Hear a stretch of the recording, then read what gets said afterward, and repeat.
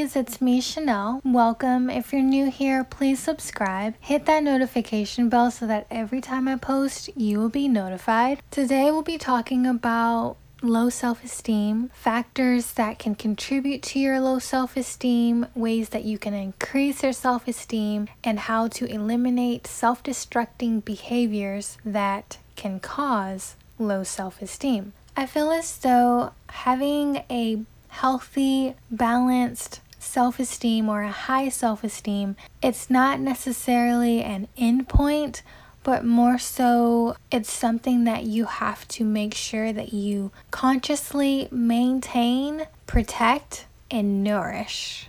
So the first thing that I want you to keep in mind when it comes to balancing your self-esteem is to make sure that you make happiness your priority. You need to understand that it is you that holds the keys to your own happiness. Internal happiness is the goal, and this happiness that you want inside of yourself, it should not be based on external things or people. It should be based on yourself. Happiness that you feel within yourself. You're probably listening to this and you're thinking to yourself, like, honestly, everything in this world, it's really just measured upon the things that we have, the things that we own, how much money that we make. And I'm literally telling you to really dig within yourself and think to yourself, like, am I really happy? Have I made happiness my priority? What is it that I can do that will help me have internal happiness and internal peace? And you witness celebrities and, people who have a lot of money and they're caught up in drugs or they're in rehab, they're filled with depression and they're doing all of these self-destructing things, and you would think that because they have so much money, they can literally do whatever it is that they want to do, but they're still not happy. And that shows you that, happiness is internal. And so we can't constantly seek external things to appease us when there's just something within us that's lacking. So that is something that you have to dig with deep within yourself. Whatever voids that you have that you've been ignoring, it would be great for you to address that. And I do have to say, because I love Jesus has been my main source of happiness and what has allowed me to feel internally happy regardless of my external environment and circumstances. Like, he has been the one that has given me my peace and my happiness and the love that I have for myself. So if you don't know where to go first, I would recommend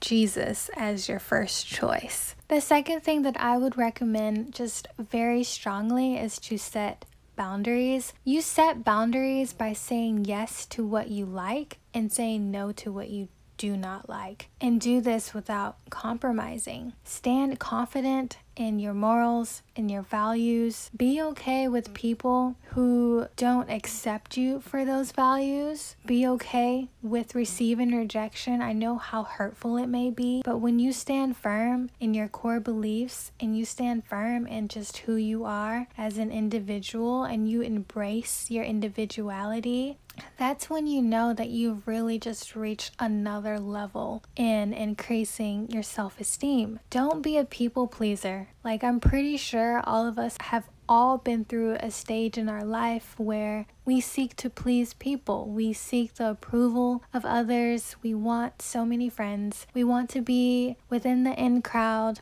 We don't want to be that odd person just standing in the corner. We want to be socially accepted. We don't want to be an outcast.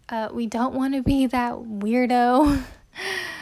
We don't want to be different. But I am telling you that it's okay to be different. That's what you want to be. You want to be different. You want to be unique. You want to be remembered. People who are different, they're remembered. You want to be rare. You are a rare, precious, beautiful individual. Stand in that. Be proud of it in the long run, because you're so focused on pleasing other people that you will neglect yourself. You will neglect your real desires and you will become someone that's unrecognizable. When you think about setting boundaries, you should ask yourself, how do you want people to treat you? How do you want people to speak to you? Lean towards those who respect you and either pull away or completely remove yourself from those who don't. It's really that simple. Lean towards those who respect you,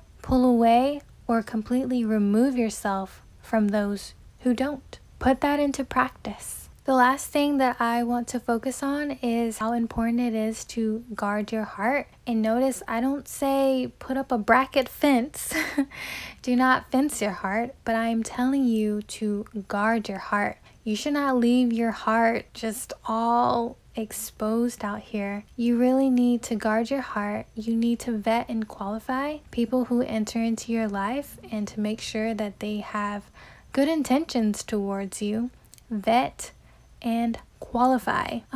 Another thing is that guarding your heart is also how you treat yourself. So it includes what you tell yourself, it includes what you believe about yourself, and the love that you show towards yourself. All those negative thoughts that you're repeating in your head right now, that's you not guarding your heart. Speak positive things to yourself. Be around people who motivate you and support your dreams and your goals. Uplift yourself. The worst thing that you can ever do is just be mean towards your own self. You should be your own biggest fan. You should be your own biggest supporter. And so do things that will help to uplift you. And over time, do this intentionally. Over time, this should help increase your self-esteem. You see yourself in a better light. Subscribe. You can also follow me on Instagram at Chanel Dove, and I will see you in my next video.